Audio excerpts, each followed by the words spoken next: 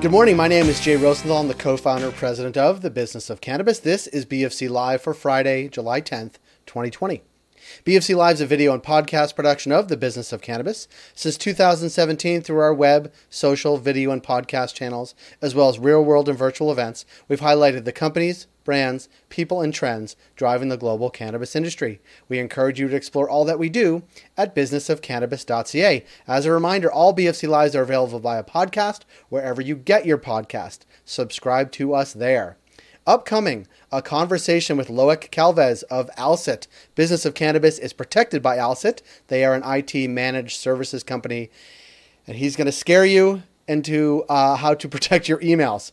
Here's what we've been up to this week on Business of Cannabis. On Monday, CanDelta joined us to talk about sales amendments from Health Canada. They also launched their So You Want to Open a Cannabis Retail Store series this week. We're helping them get the word out and get you to read that because it is super compelling. On Tuesday, with the Vitrina Group and Figure 3, we talked about store design. On Wednesday, we did a deep dive into edibles with BDSA, our insights partner. Their co-founder and president, Liz Stahura, joined us on BFC Live. Yesterday, we pushed out a job of the week from our partners at Cannabis at Work. They are recruiting for a head of production in Coquitlam, BC. We also featured a conversation on BFC Live with Farrell Miller of Urban Green Cannabis Company. Today in our newsletter, there is a psychedelics update from our sister publication Report on Psychedelics. As well, we have some events coming up, one of which I can talk about now. The rest we will announce next week. We are pleased to announce on August 27th, we've partnered with ICA Washington and Diversity Talk for a Cannabis Forward event titled Social Equity in Practice. Look for more information on our website and social channels and sign up for that. You will not want to miss it. As I said, we have other events we're announcing next week, so stay tuned for that. As always, follow us on Twitter, LinkedIn, Facebook, and Instagram, and on our website, businessofcannabis.ca. Thank you to our ongoing partners, Cannabis at Work, Cannabis Benchmarks, CanDelta, and BDSA, as well as Alcit, who you'll hear from in a moment, and stay tuned for more announcements about ongoing partners, which we will talk about next week. Now, this conversation with Loic Calvez of Alcit, talking email security, malware, and how your constantly full inbox may be a major threat to your IT security personally, but also to your business. Enjoy that conversation. You will learn a lot, and enjoy your day.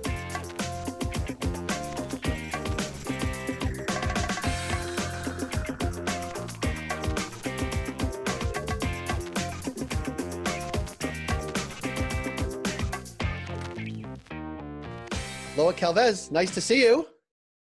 Hello. Every time we talk, I get a little more panicked, but you're going to talk me down from this latest panic. I've read your piece that's now on Business of Cannabis, and the first question is email really that dangerous? And I don't love the answer, but go ahead.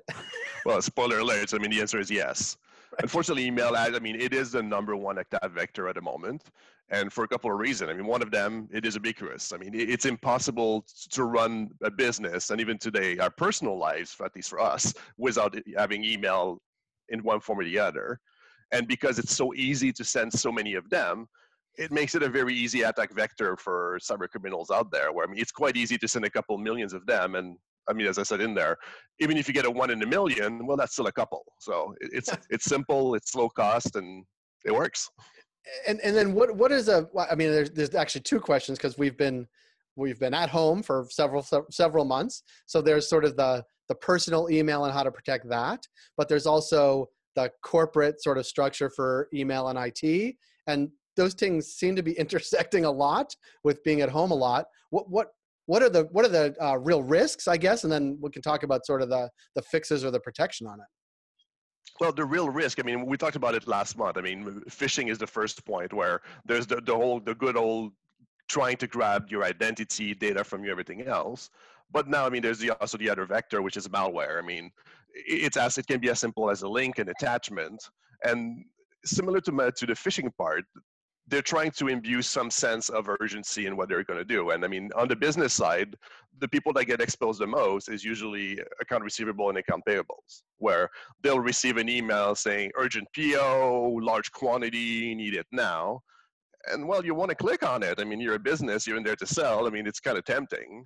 or it will be the email. I mean, there's been a couple of classic ones around pretending to be a carrier like a UPS or a DHL and something like that, saying that your shipment got misplaced.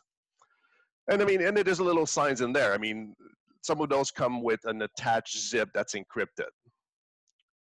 I mean, I understand you may have a package that's locked somewhere that may need help. It happens. I mean, especially a business, you always have some things in transit. But why would DHL send you an encrypted zip and then give you the password of the email? And by the way, the reason they do that is quite simple, is a lot of the old generation tools were not able to look in encrypted emails.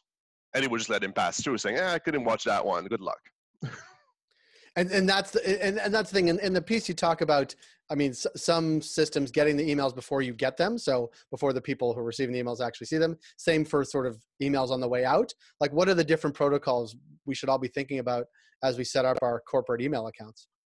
Yeah, I mean, and it goes back to defensive depth, where you're trying to have a layered defense around you, where nothing is magic, nothing will block everything, and by having multiple steps is how you can block a lot of these things. And the further they are away from you, the safer it is for you. I mean, for example, in email, one of the things is easy to do is what's called an email gateway that will actually get all the emails before you do. And what you can do is do some inspection there. So if something happens, something gets detected, some malware gets taken in there, then it happens outside of your computer in a safe place, far, far away from you, and everything is done before you even get it.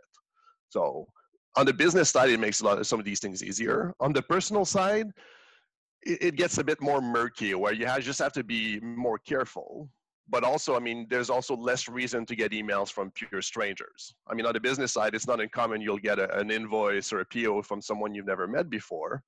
On the personal side, if you're getting an email from a total stranger saying, hey, please click on this, well, you may want to stop and take a pause.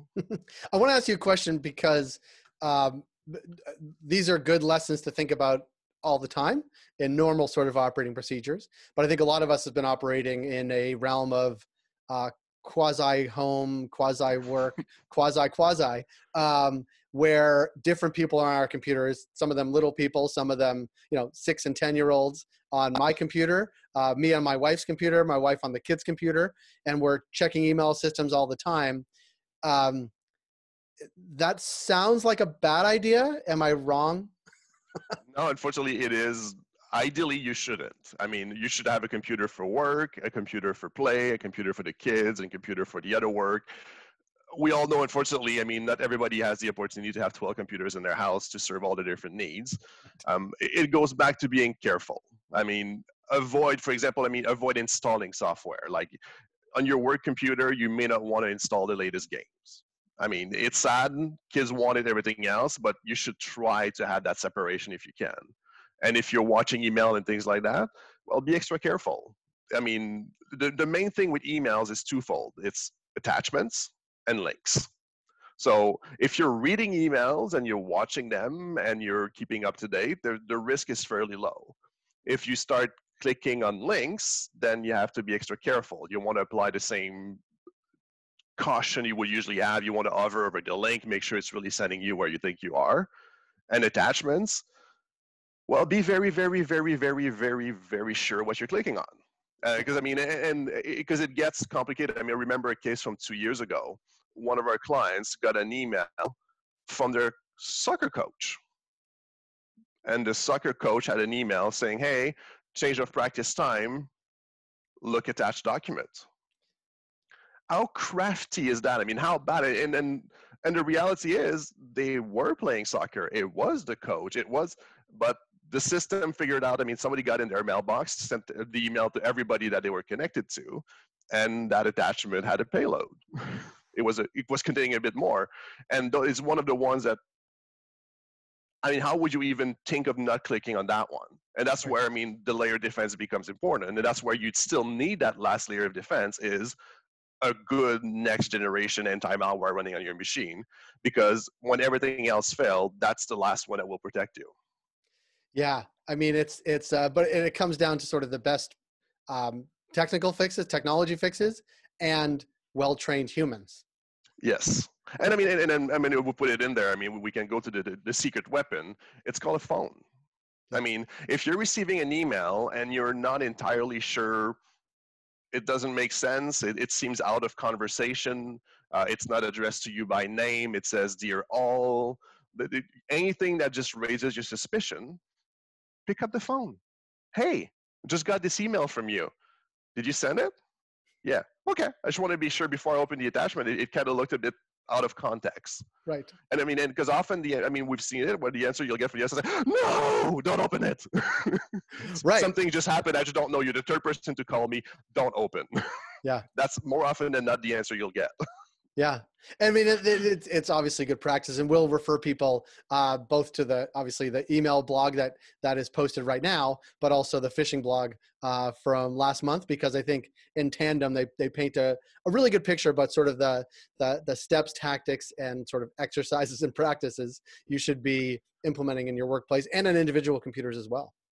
Yeah, definitely. I mean, and a lot of it has to do is the world has changed. I mean, it is not as safe as it used to be.